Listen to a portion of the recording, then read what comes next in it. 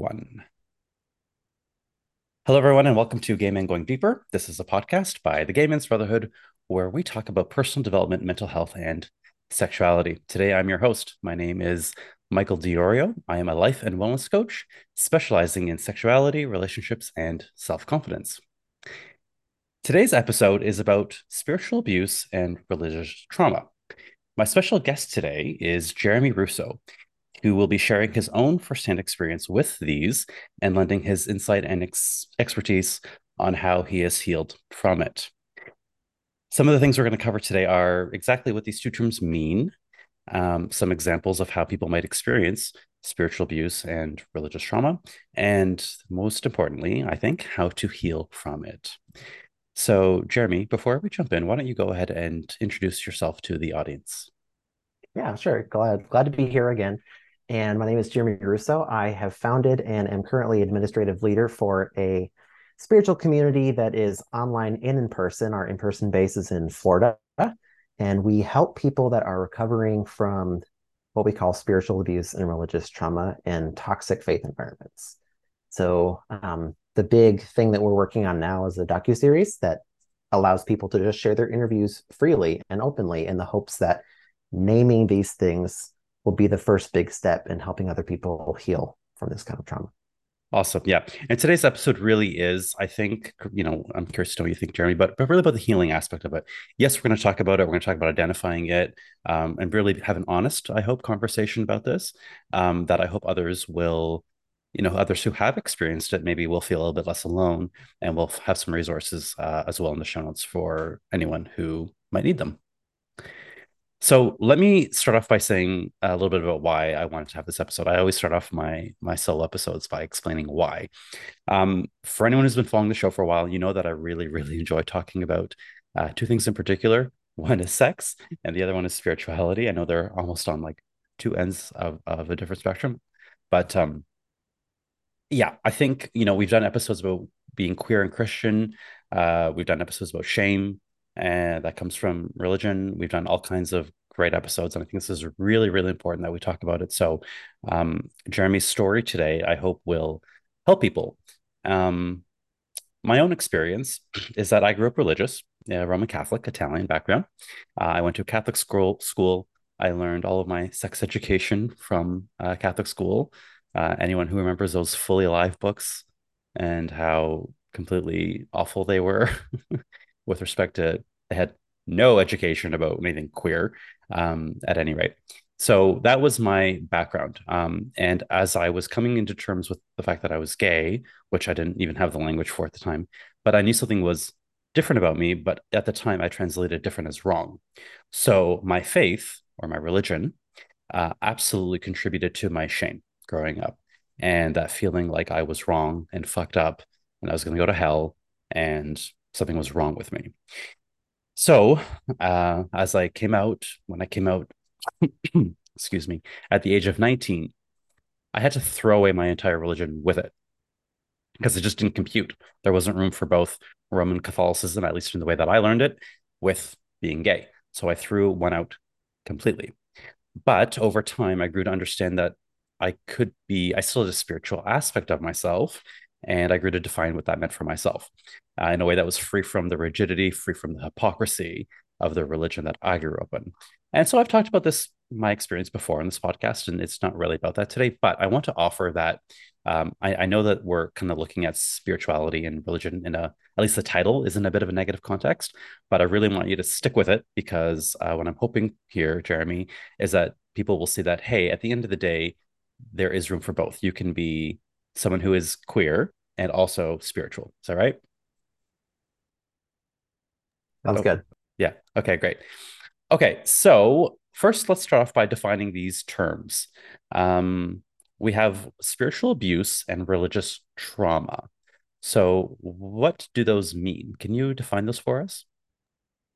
So, spiritual abuse tends to be more about the relationship with either a person, whether it's a person of authority or a peer, or a relationship with an institution um, that is enacting the abuse. The religious trauma tends to be the aftermath of that. So, it tends to be the longer term effects, things that you don't see until much later. And then as you start unpacking and looking back at these experiences, the trauma is the resulting impacts it has on your body, on your mind, and on your spirituality, Okay. really. So in my example that I gave you, I mean, I wouldn't say that I suffered any specific traumatic event necessarily. What would you classify that as? So something that Thomas Hanna, who's a licensed mental health counselor that is helping me produce this documentary about spiritual abuse and religious trauma, shares is that most people don't think of trauma as a series of little tiny events that build up over a period of time. There tends to be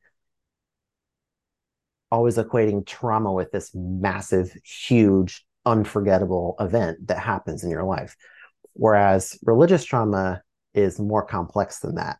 Sometimes there certainly are instances where, if someone's like praying the gay away for you, that you will remember those traumatic, terrible things in your life. But there are other more complex, tiny buildup things to your self esteem, hidden messaging, things you don't talk about. And all of those are tiny traumas, lowercase t, that build up to the bigger trauma that is resulting. So I would say to people that think it's a stretch to use the words abuse and trauma for spirituality, I would invite you to rethink it. There's actually a whole segment of psychologists and licensed mental health counselors that are asking for these two things to be named as mental health diagnosis because they are seeing a very common pattern of coping mechanisms and healing processes that need to happen to address these specific kinds of experiences.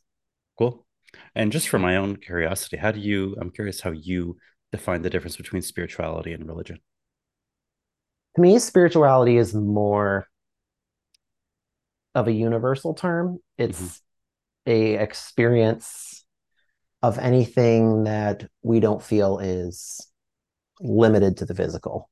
It's even if someone doesn't like believe in God or believe in a religion, spirituality could be like the emotions to them. Emotions could be a very spiritual way of connecting with someone.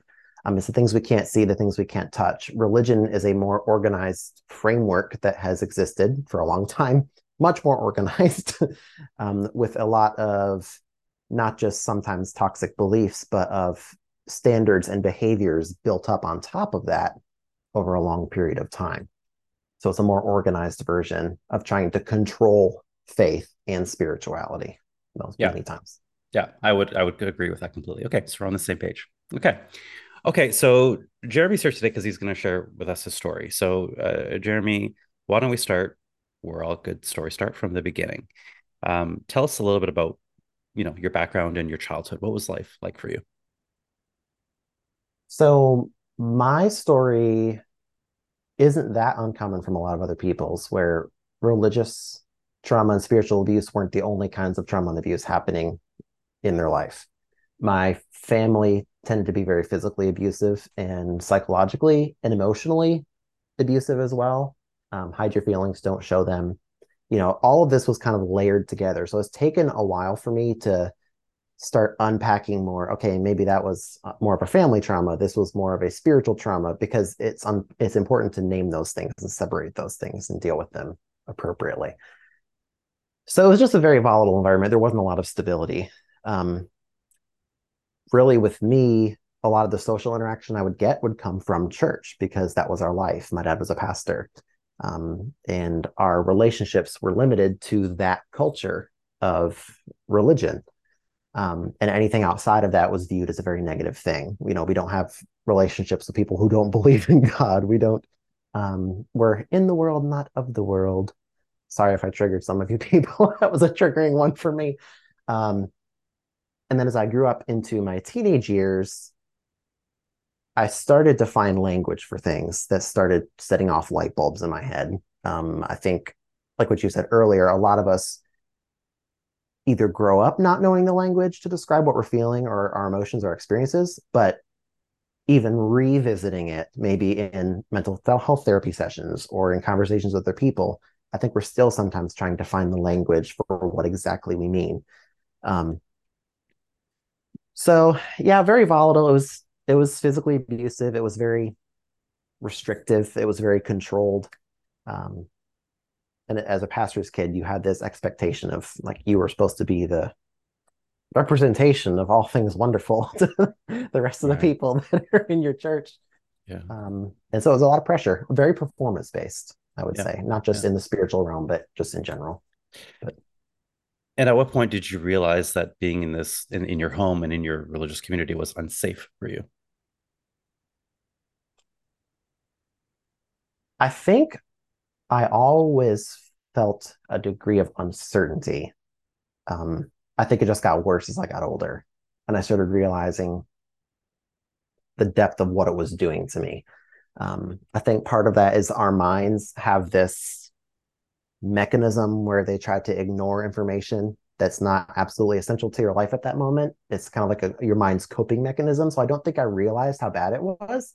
I Mhm. recognized not feeling safe. Um, but as I started to grow up and have the language and realize what was happening, those feelings really intensified. And that's when I started dealing with things like anxiety, not even naming it anxiety, just feeling scared Yeah. more often. Um, so it really kind of came to a culmination. I think the biggest moment I remember is in my teen years when I had a conversation with my dad about like belief systems and standards about all sorts of minor things that might sound stupid to someone who didn't grow up in religion, like dress code and translations of the Bible. Um, and the next Sunday after that conversation, he got up in the pulpit and he was basically railing against everything we had talked about. So it felt very pointed. It felt like a very pointed conversation to me. And that was the first time he said the word gay from the pulpit or homosexual from the pulpit. And so it was a very direct, he had never said that before. So that moment really stuck out to me as oh man, I need to get out of here. Like I Yeah. need to figure out how I need to get out of here. And that was probably the one moment that, even from that moment as a healing aspect, I just vowed to myself, I'm like, I will never spew this kind of hatred. I will never, ever do this. And that is a vow to myself. And even in that unsafe environment, that was one of the things that I kind of buckled down and resolved not to be the same way. And how old were Um, you at this point? like 17. Yeah, it's a lot to take on for a 17-year-old. Yeah, definitely. Yeah. And Yeah. for yourself, did you know that you were gay? Did you identify and have that language for yourself? What's funny is I already lost my virginity at 17, but like I didn't, this was back in the days of Craigslist. Like, so I didn't really, the language on there was men with men. I didn't, for some reason, connect gay and homosexual as being an identity descriptor. I just didn't connect that until he said it from the pulpit. And then he said men with men and women with women. And that's when I was like, oh shit. And then all the shame of like me not being pure and like all of that just started to come crashing down once that language was named. Yeah. So So what was going through your mind at the time? Do you remember?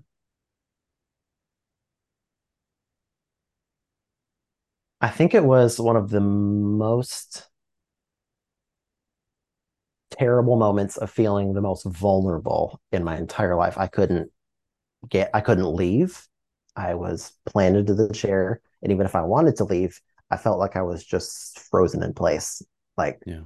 because it was like surreal. It was like, am I seeing this? Am I taking this in? And, that can be a thing for people going through any kind of trauma, really, is kind of like that sense of dissociation and maybe trying to distance yourself a little bit. And I think I went through that first week. It's like, that couldn't have happened. Like, maybe that really didn't happen. Um, but it was later after that that I think I went into my first depression. And I was a very vibrant, bright, almost obnoxious kid, like with this amount of energy that just was just, I just, loved everything in life and loved people and wanted to be around people. Um, and I started getting quick and short and frustrated and like angry at my brothers and sisters. And it just turned me into a whole different person that I didn't really like, but I didn't know how to deal with it. Um, so really what was going through my mind was more like, is this happening? Like, is this actually happening right now? Yeah. And the fact that he knows, he's not just saying this, like he knows me, he knows what I told him, and it was just a very like, yeah, vulnerable, terrible experience. Outside of that moment where he was speaking on the pulpit, did he ever talk to you personally, one on one? Did you guys ever have a conversation, just the two of you? No, we didn't until years later.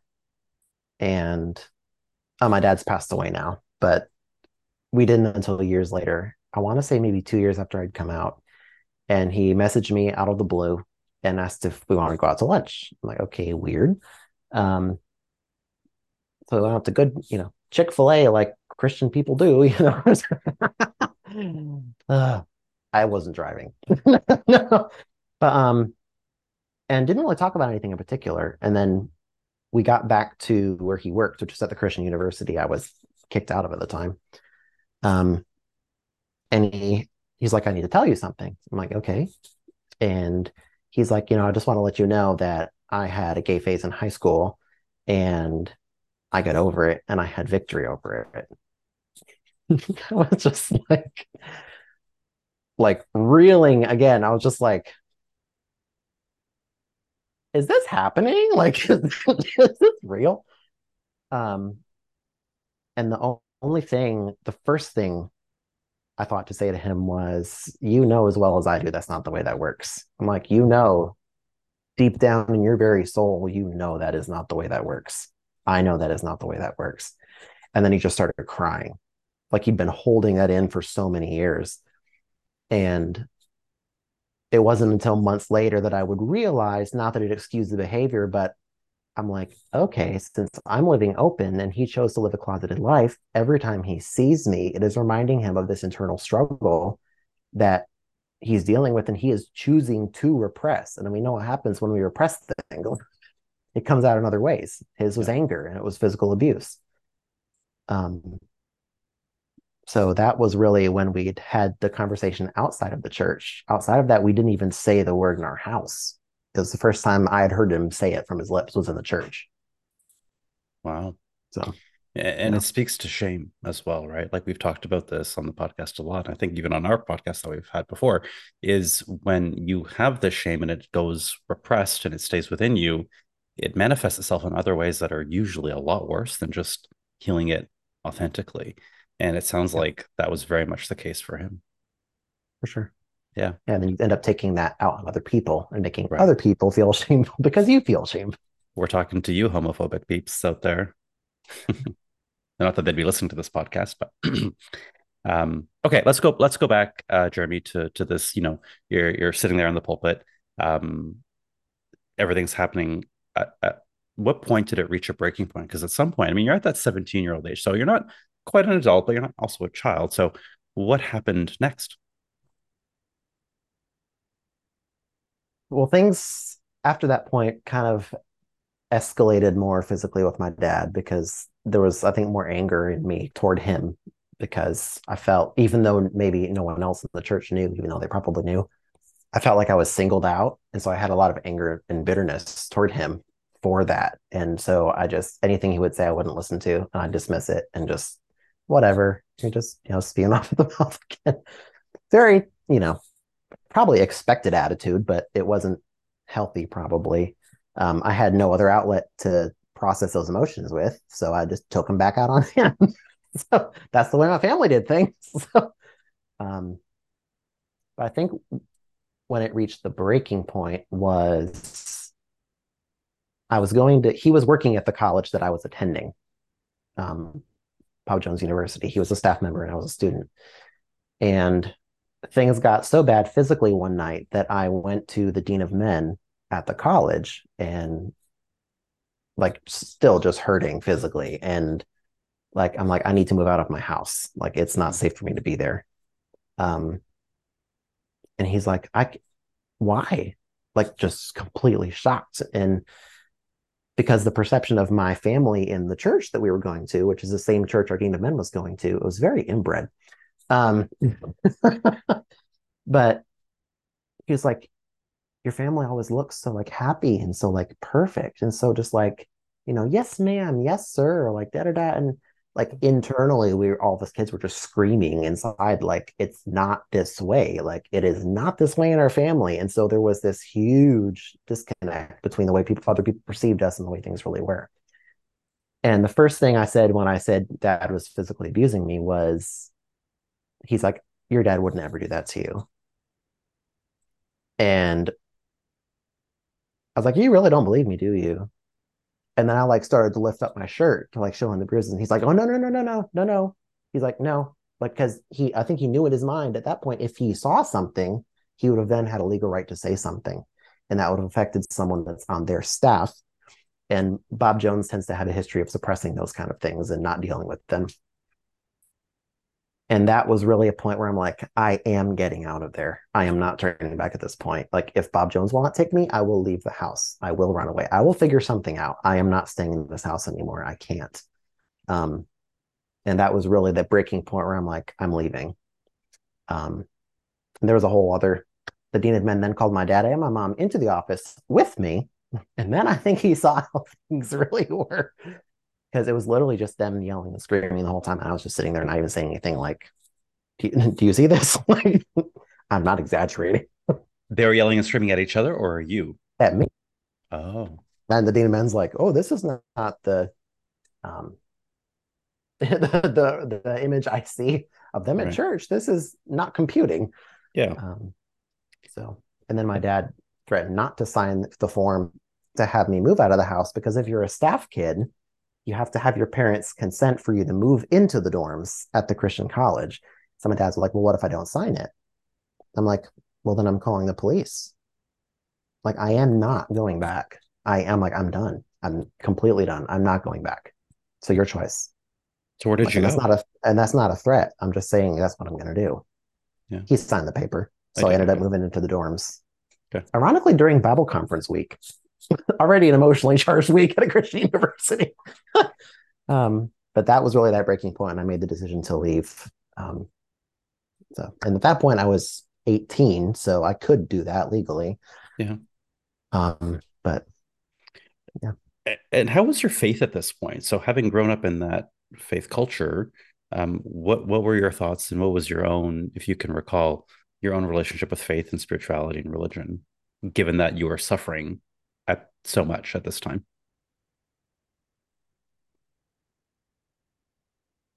Because of the way I grew up, I didn't even think it was possible to question anything. I'm like, I can't question that. I can't question God. I can't question these things that I've known for 18 years. Um, and it's almost like I started going to like the chapel services or to church or whatever. It's like because I needed to fill a void that I wasn't getting since I was at home and we did that every Sunday. It's like I was doing it because I felt like I needed some sort of stability and connection, even if it wasn't a Mm. great connection. It was some sort of stability and connection. Um, because I was one of six kids, so we had eight in our family. So when I moved to the dorms, it was me, like, and I was not used to being by myself. So I feel like I looked for community in the church, and I looked for that sense of like, I have a direction, I have a purpose, even though I wasn't really finding it. I'm like, maybe if I just try hard enough, like maybe if I just keep going, try a couple different churches, then I'll find it. And the breaking point with faith and spirituality there came was when I had found the language to describe myself as gay, and I came out to my best friend who went to the same church with me. Um, I mean, I also happened to have a crush on him, which really didn't help anything. It made the situation a ton worse. Don't make the person you come out to first the person you have a crush on. That's the little word of advice there. Do it to a safe friend. I move on. Um, and I asked them, like, please do not tell anybody. I'm confiding in you on this. I don't want anyone to know, the university, like church. I just feel like I'm going to explode. Like if I don't tell somebody this. First thing he did was went to the pastor. And so the next Sunday at church, I remember sitting in the car with, it was him and three other people that went. And I was just sitting there looking, and I remember looking back and seeing him talking to the pastor in the parking lot. And I'm like, I know what this is. Um,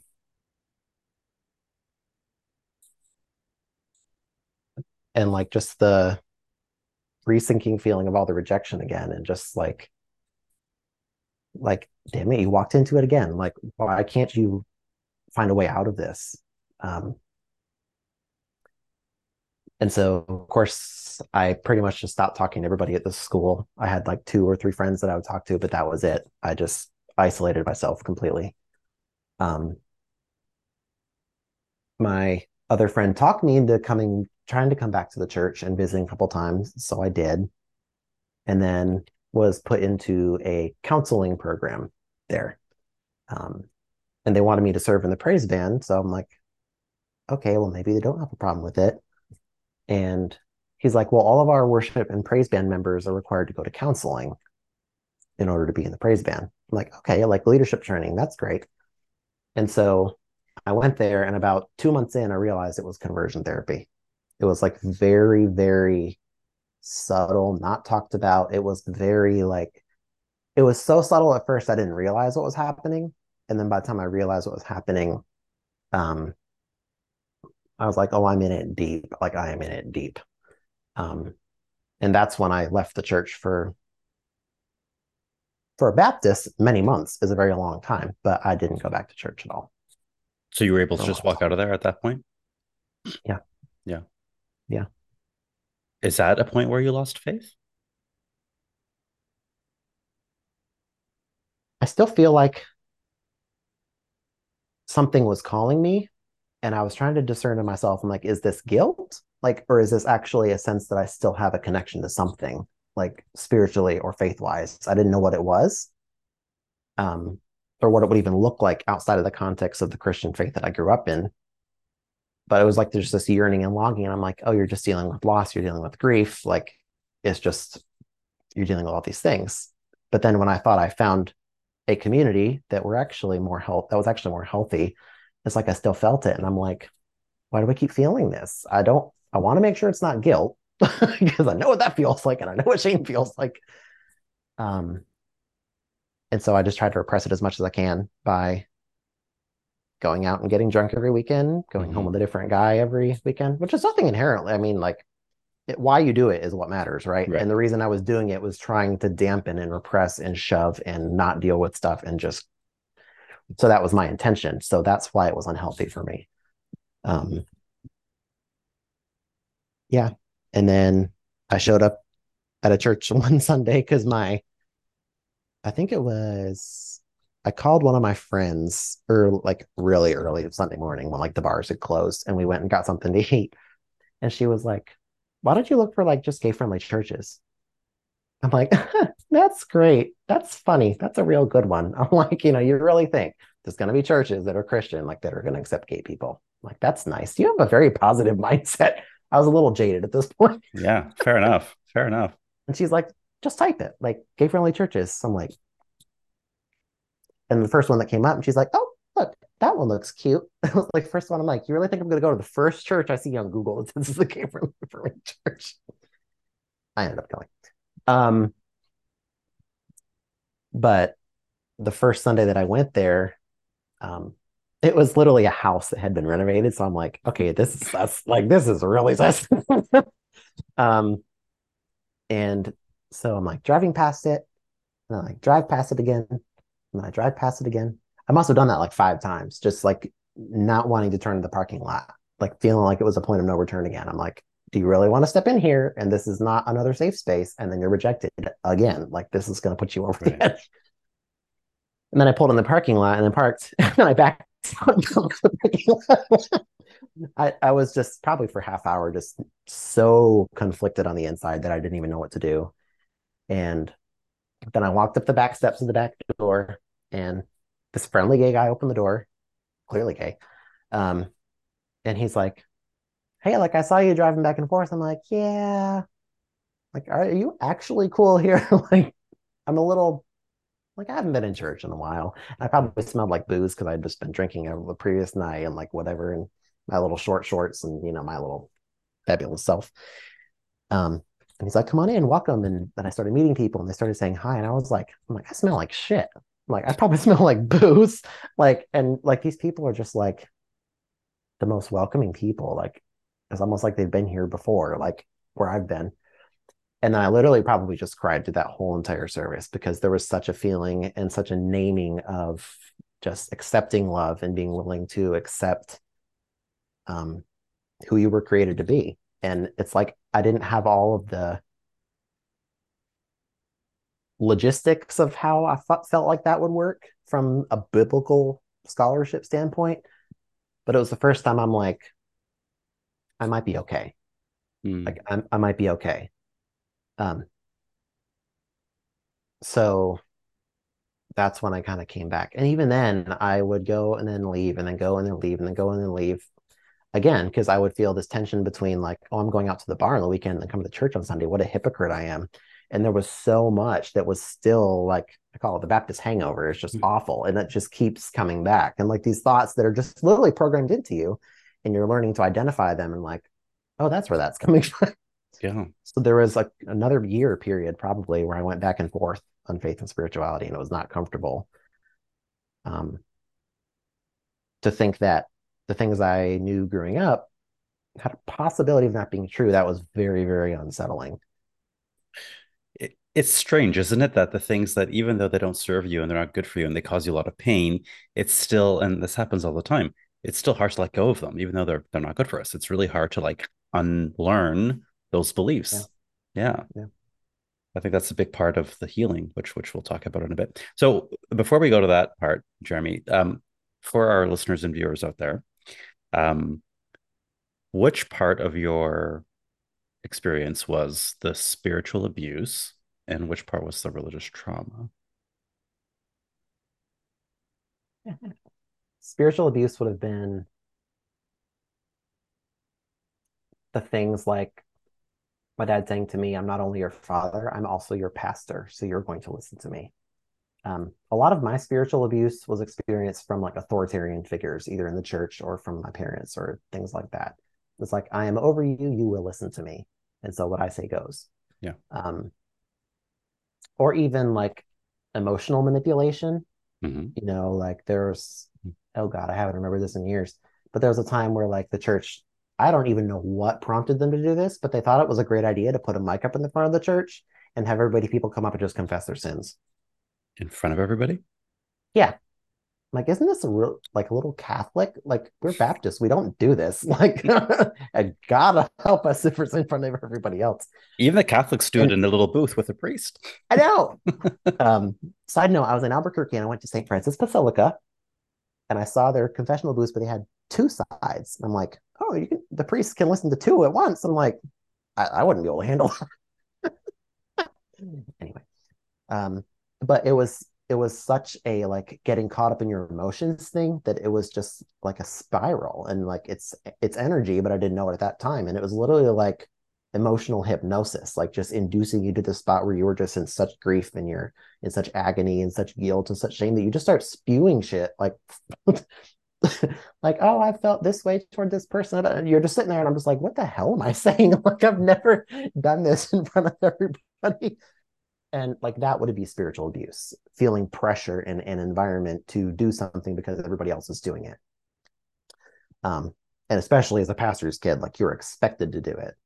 Um, the religious trauma would be once I started going to the affirming church and I started realizing the effects on my current relationships that were still coming from that spiritual abuse.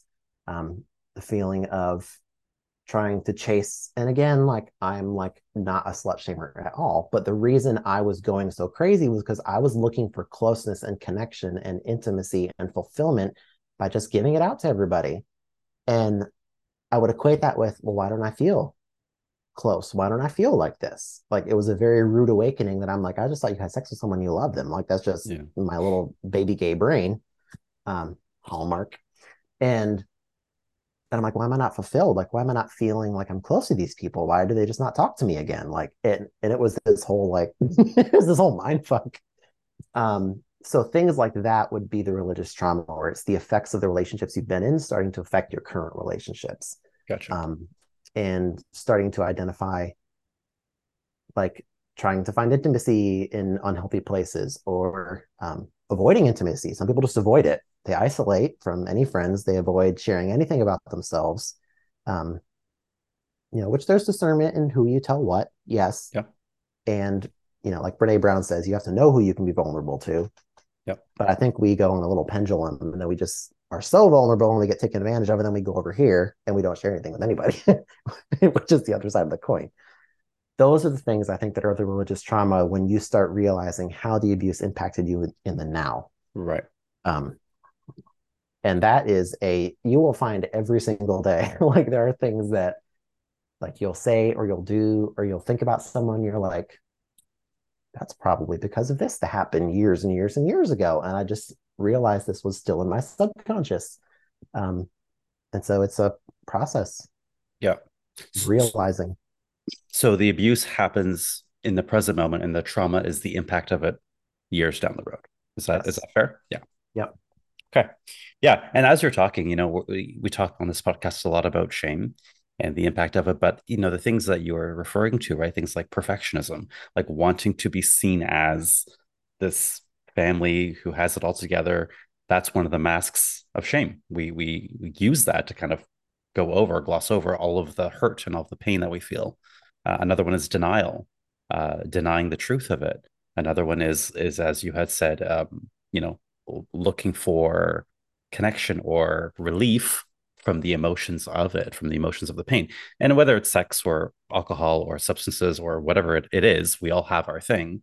It's very common to do that. So I love that the story does kind of hold water in the fact that regardless of where your shame source is, it manifests itself in a lot of the same ways.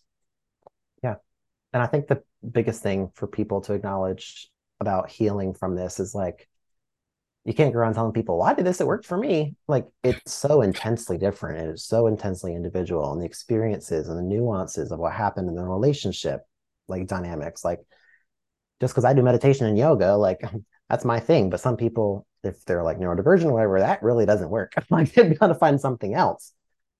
Um, and that a lot of that's just trial and error, trying to figure out with a licensed mental health therapist, with a life coach, like what things you can focus on in the day to day to Yeah. start just making very small positive steps toward self acceptance, toward acknowledging things and naming things, but not living there. Like you don't want to re traumatize yourself. Always frame the abuse and the trauma in this is what happened and this is how it affects me right now. You're Yeah. bringing it back to the present and then you're trying to deal with it in the present. Um, so yeah. So then let's talk about your specific journey. How did you heal from all of this? How did you start to, work your way out of that and unlearn all those beliefs and move past it?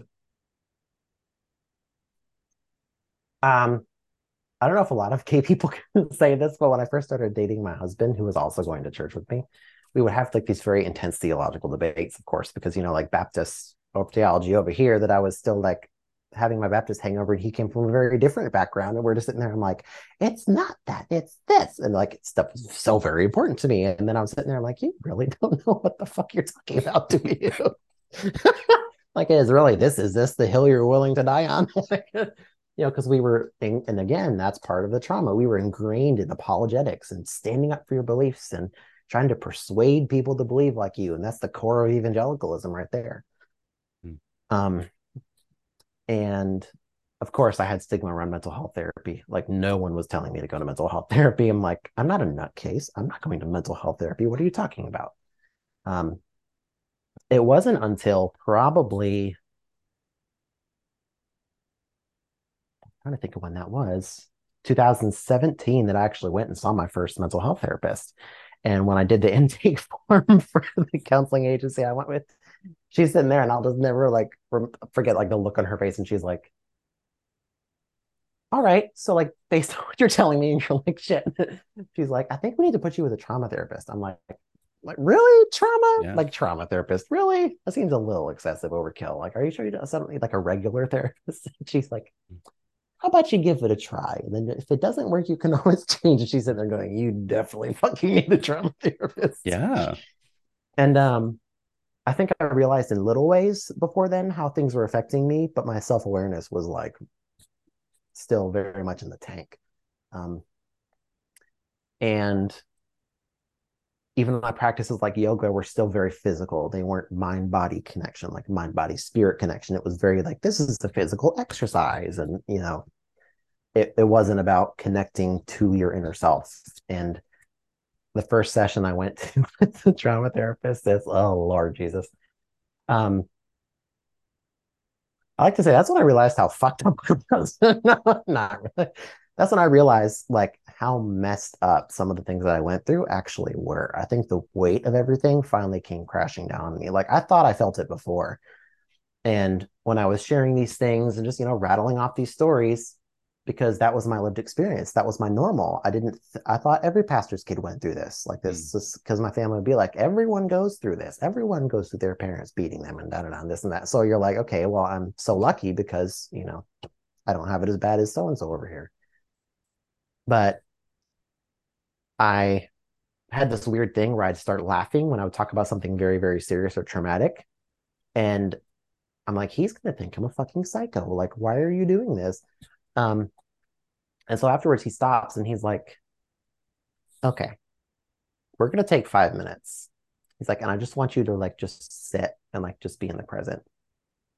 I'm like, I came here for talk therapy. Like, but we did. And it was the most powerful thing because as I'm sitting there, I'm like, oh shit. Like thinking about the things that I just said. And I'm like, maybe not everybody did deal with this. Maybe this is just a specific to me scenario. Like um, maybe I do really have a lot more to work through than I thought I did. Um, and through talking with him in therapy, I discovered that like the whole laughing about uncomfortable things was a coping mechanism that I would do growing up. Whenever I'd feel unsafe, I try to make a joke and start laughing. It's like, let's keep the situation light. Like we're not going to acknowledge negative emotions. We're just not going to do that. And so like I would do that. Yeah. Um, it's gotten much better, believe me. Like when I it was bad when first. I'm like, I said, you're literally gonna think I'm such a psycho, like because like it's my way of trying not to feel things so deeply. It was a coping protective mechanism.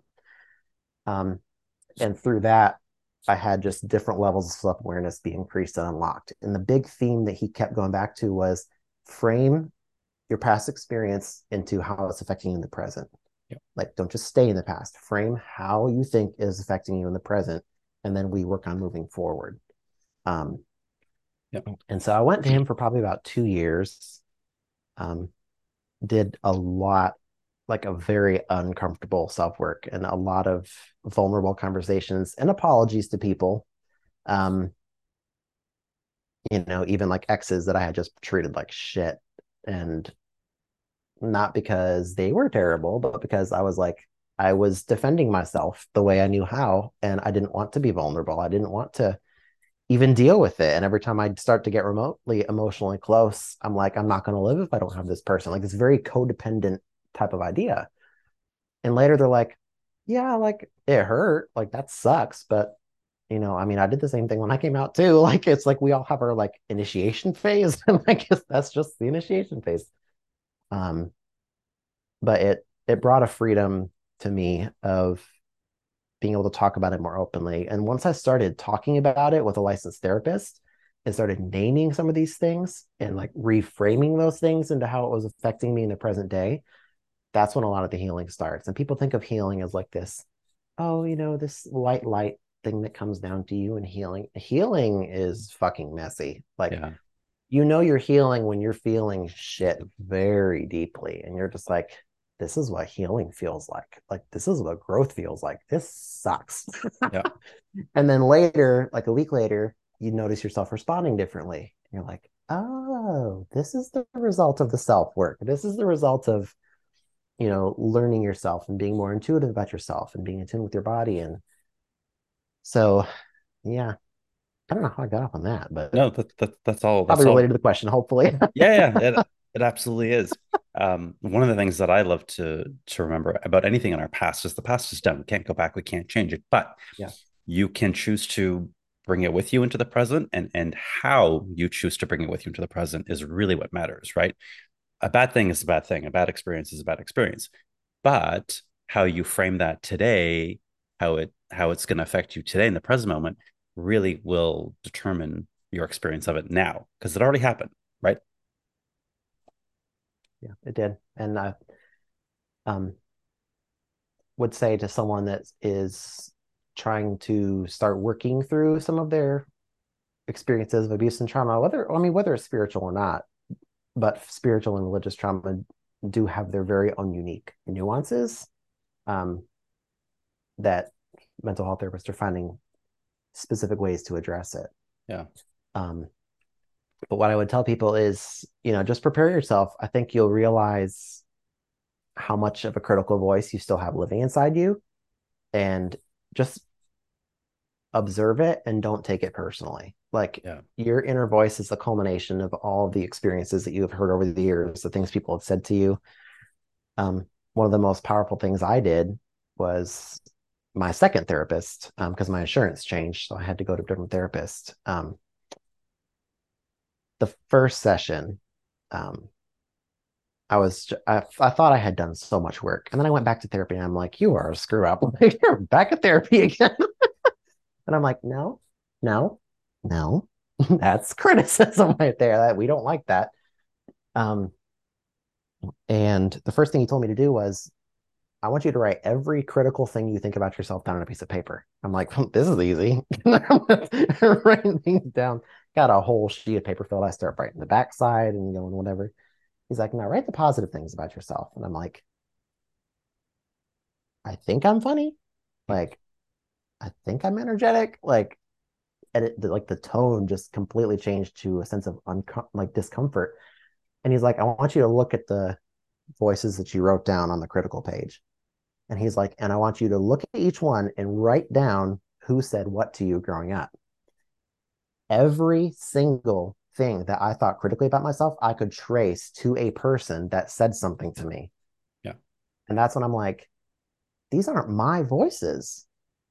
This is other people. This is me internalizing what everybody else has said about me. These aren't even my voices. Like, it was crazy. And to start realizing those things is extremely uncomfortable. And that healing process is just tough, but just be prepared for a lot of yourself pushing back, almost like as a self-defense mechanism, because your body's still trying to find those unhealthy coping mechanisms to, like, nope, don't go Yeah. there, Don't don't go go there. there. But know where is a safe space and let it out, name it, speak it. Well said. The analogy that I love to use is it's like what you're speaking to is an emotional wound, but it's like having a physical wound. If we have a physical wound on our arm or something and we don't tend to it, we don't heal it, we just cover it up with stuff.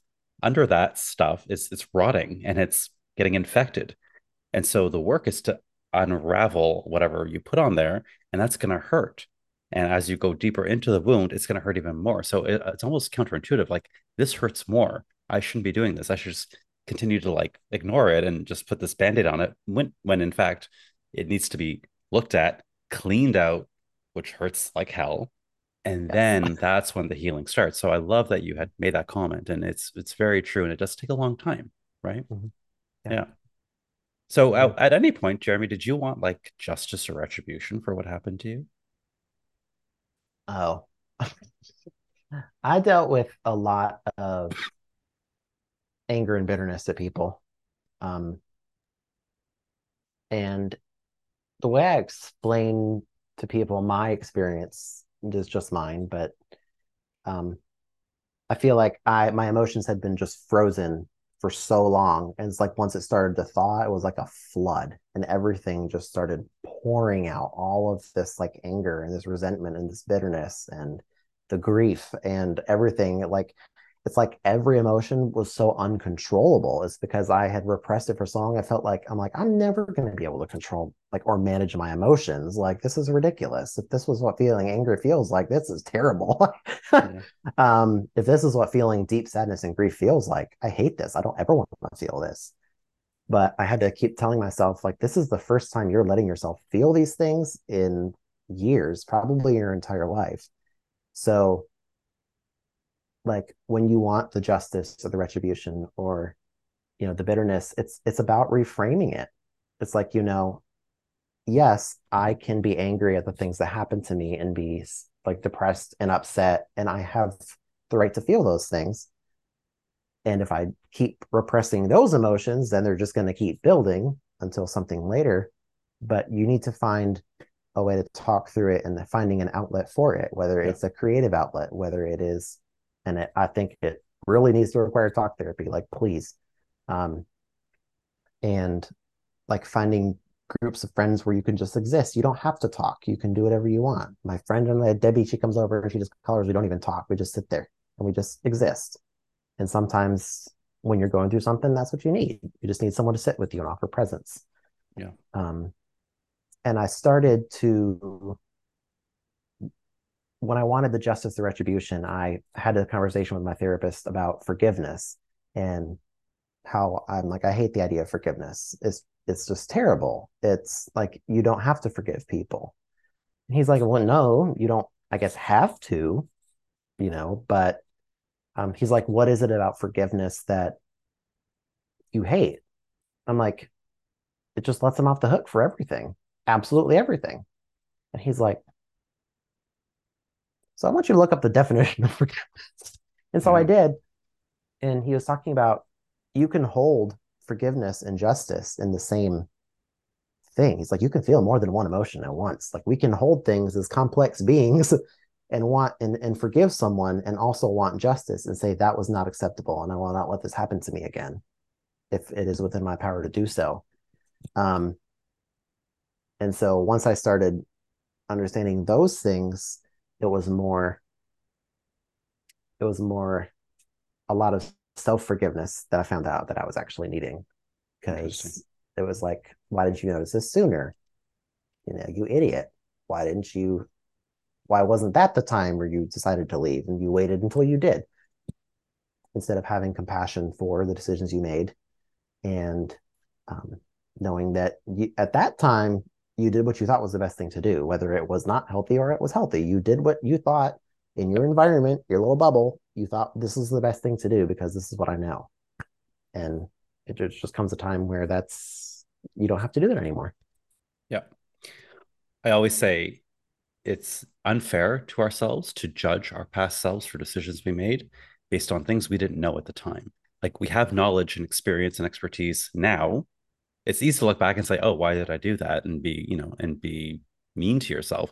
But it's not fair, right? You did the best you could with what you had. And I'm speaking to everyone here. When we have that tendency to want to judge our past selves, and that doesn't mean you don't make mistakes. Of course, we make mistakes, and of course, there's things that we learn. But take the learning from it. That's what we're talking about. If something bad happens, um, the learning is okay. Well, here's what happened, and here's what I'm going to do about it now. Now I know better. Now I know the signs. Now I'm not going to do that anymore. So yeah, it's really hard. I think I see that a lot where people, or myself included, will kind of shit on themselves for things that they may have done in the past when it's just not fair. You didn't know what you know now then, right? Yeah. Right. No, So it's true. did you ultimately find a way to forgive? Because forgiveness is really about, it's for you. You forgive someone for yourself. You're not condoning them. You're not letting them off the hook. You're not giving them a carte blanche. You're still holding them accountable, but you forgive as a way to kind of release the resentment, release the anger, which does take time. I did, well, it took a very long time. And I think something my therapist would keep saying to me is like, I'm not saying you have to forgive like now, today. Yeah. He's like, just work through it now. Like, I'm not saying like you have to forgive him right now. Like, honor your emotions. Yes. Think through them, process them, journal them, talk with me about them.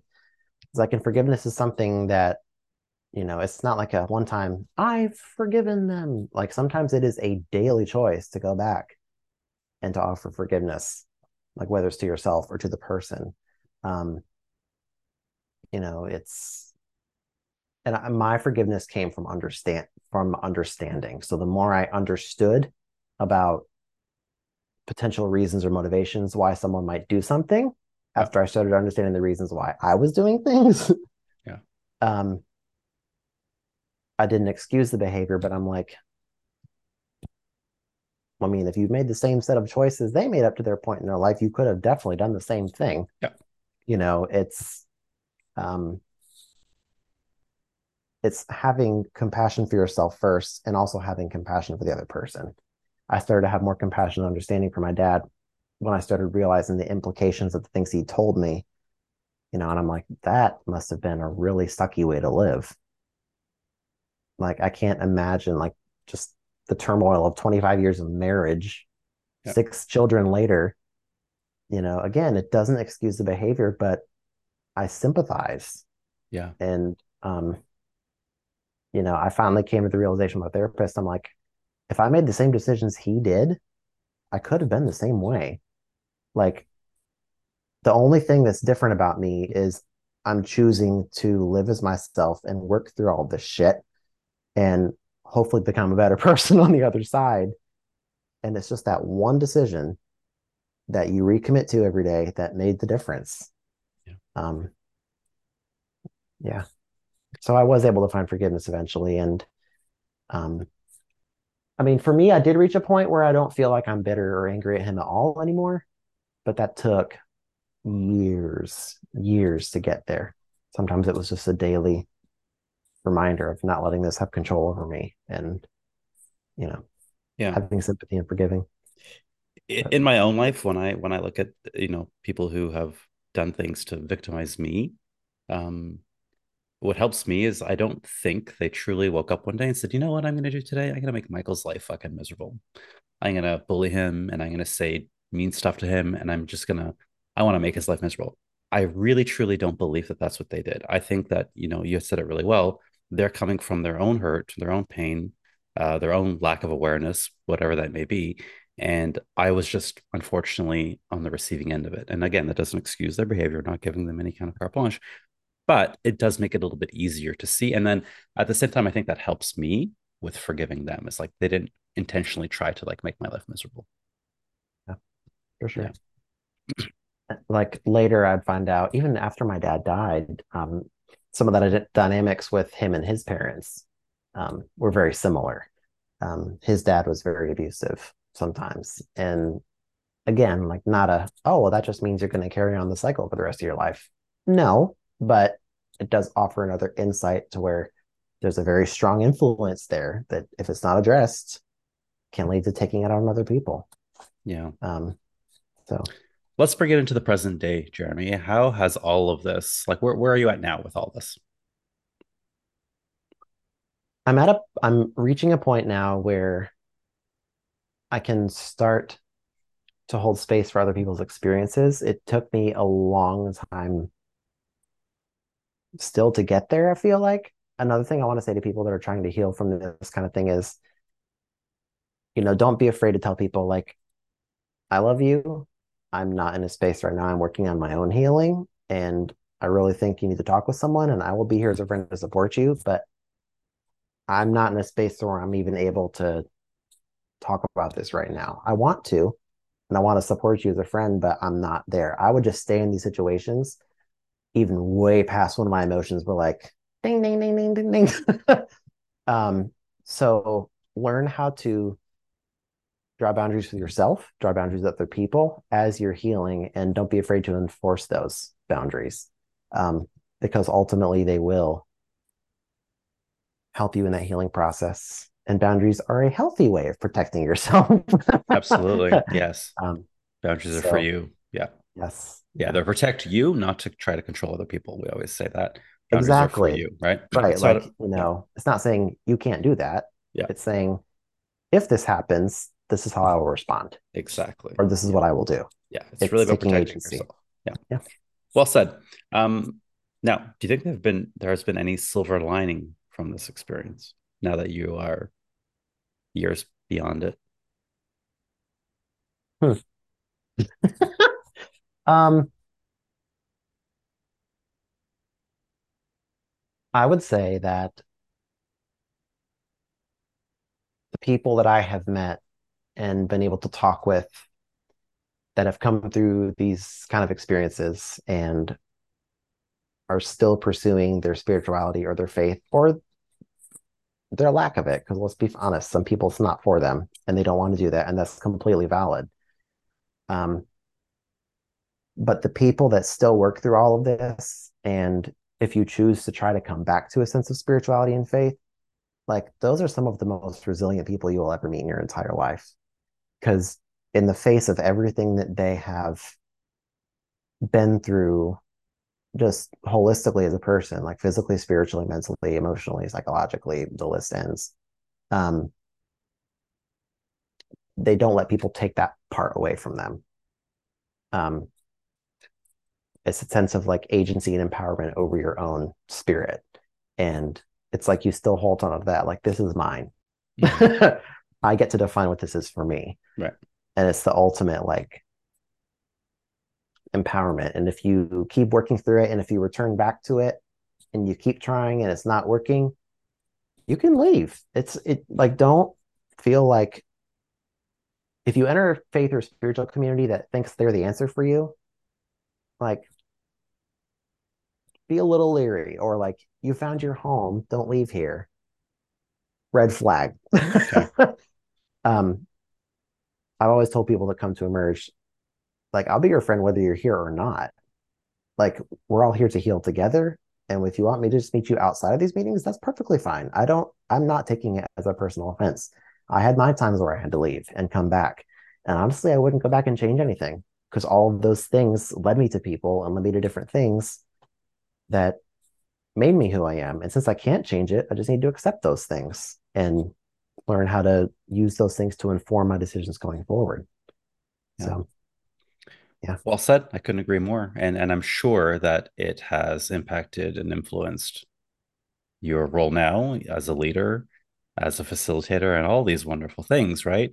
Um, and I'm sure that someone's listening to this is being helped by your story today. So there's that as well. Yeah. So what I mean, you've kind of peppered throughout the episode advice and words for people who might have experienced this or are experiencing this. What else would you want to say to them before I wrap up? Um, Find a talk therapist or find a life coach um, as a safe space to process these things in. Yep. It is a natural desire to people that you are close with and friends that you are close with to be emotional and trauma dumping and not even realize it. So find a life coach, find a therapist that you can just share these things with, and they can help you frame the conversation around what it means for you today before you go to everybody else and tell everybody else about it. Tell everyone what trauma dumping is for people who don't know that term. Oh, ugh. Trauma dumping is basically like when well, to me, it's like when you haven't shared anything about it with anyone and you just literally talk about experience after experience after experience after experience, or you trauma bond, which is another Mm-hmm. form of codependency. It's like, oh my God, I experienced that. And then you form this connection over shared pain. And it goes past the point of empathy into some unhealthy behaviors. And knowing when that line is going Yeah. to help you as you're healing too. Um, so find a talk therapist, find a life coach. Um, Also, for me, a psychiatrist was an essential part of that mix. Um, a psychiatrist helped me understand that there are very physical reasons why people experience anxiety and depression. It has to do with chemicals in your body. Um, yes, your body literally holds anxiety and depression and PTSD in different places. Like it will literally hold it at the cell level. Yeah. So there is the mental component and there is a spiritual component of dealing with anxiety and depression. And sometimes it's your body makeup. It's both of those things. So for me, finding that was difficult and breaking through the stigma of being on medicine was a huge part of the healing process for me. And once I did, I'm so glad. um, I remember like the first, after it really settled in, sometimes it takes a month for those things to adjust in your body. But after like a month in, I'm like, this feels weird. Mm. Like, is this what it like feels like? Maybe not to be as anxious. Very weird. It's like I was building a whole new library of like self-awareness existence. I'm like, this just feels weird. Something's suspicious. Yeah. I'm feeling relaxed. Yeah. It's a whole new So way to be. don't delay in reaching out for support and help. Yeah. Don't ever. There are people like Thomas Hanna from Tempest Counseling. He is actually a licensed mental health counselor that was a pastor, interestingly. And what he brings to his practice is the knowledge of the language and the knowledge of the framing that happens a lot of times in religious environments. Um, and he can speak to a person with the language they understand and then are able to pull them out of that and help them realize different ways of reframing those things in a way that I feel like a lot of people, maybe if they're not a pastor, if they're not haven't been in a religious environment, they may not understand. Yeah. Not that they don't want to, not that they're anti it, but they just don't have that experience. Um, and so he does like online sessions, a couple other resources. There's one called the Global Center for Religious Research. If you're an academic nerd like me, there's a lot of studies and conversation happening with licensed mental health professionals and psychologists and psychiatrists about trauma, its impact on the body, how spiritual trauma happens, ways to help people deal with spiritual trauma, how to be a more supportive friend, like conversations that really aren't just happening enough. I think they'll get there, but Yeah. it's still a new realm for a lot of people. Um, you can always visit Emerge if you want. I don't ever pressure people to be there. But Emerge is a space more where we'll have like an online dialogue based conversations around general conversations like what is faith and spirituality to you?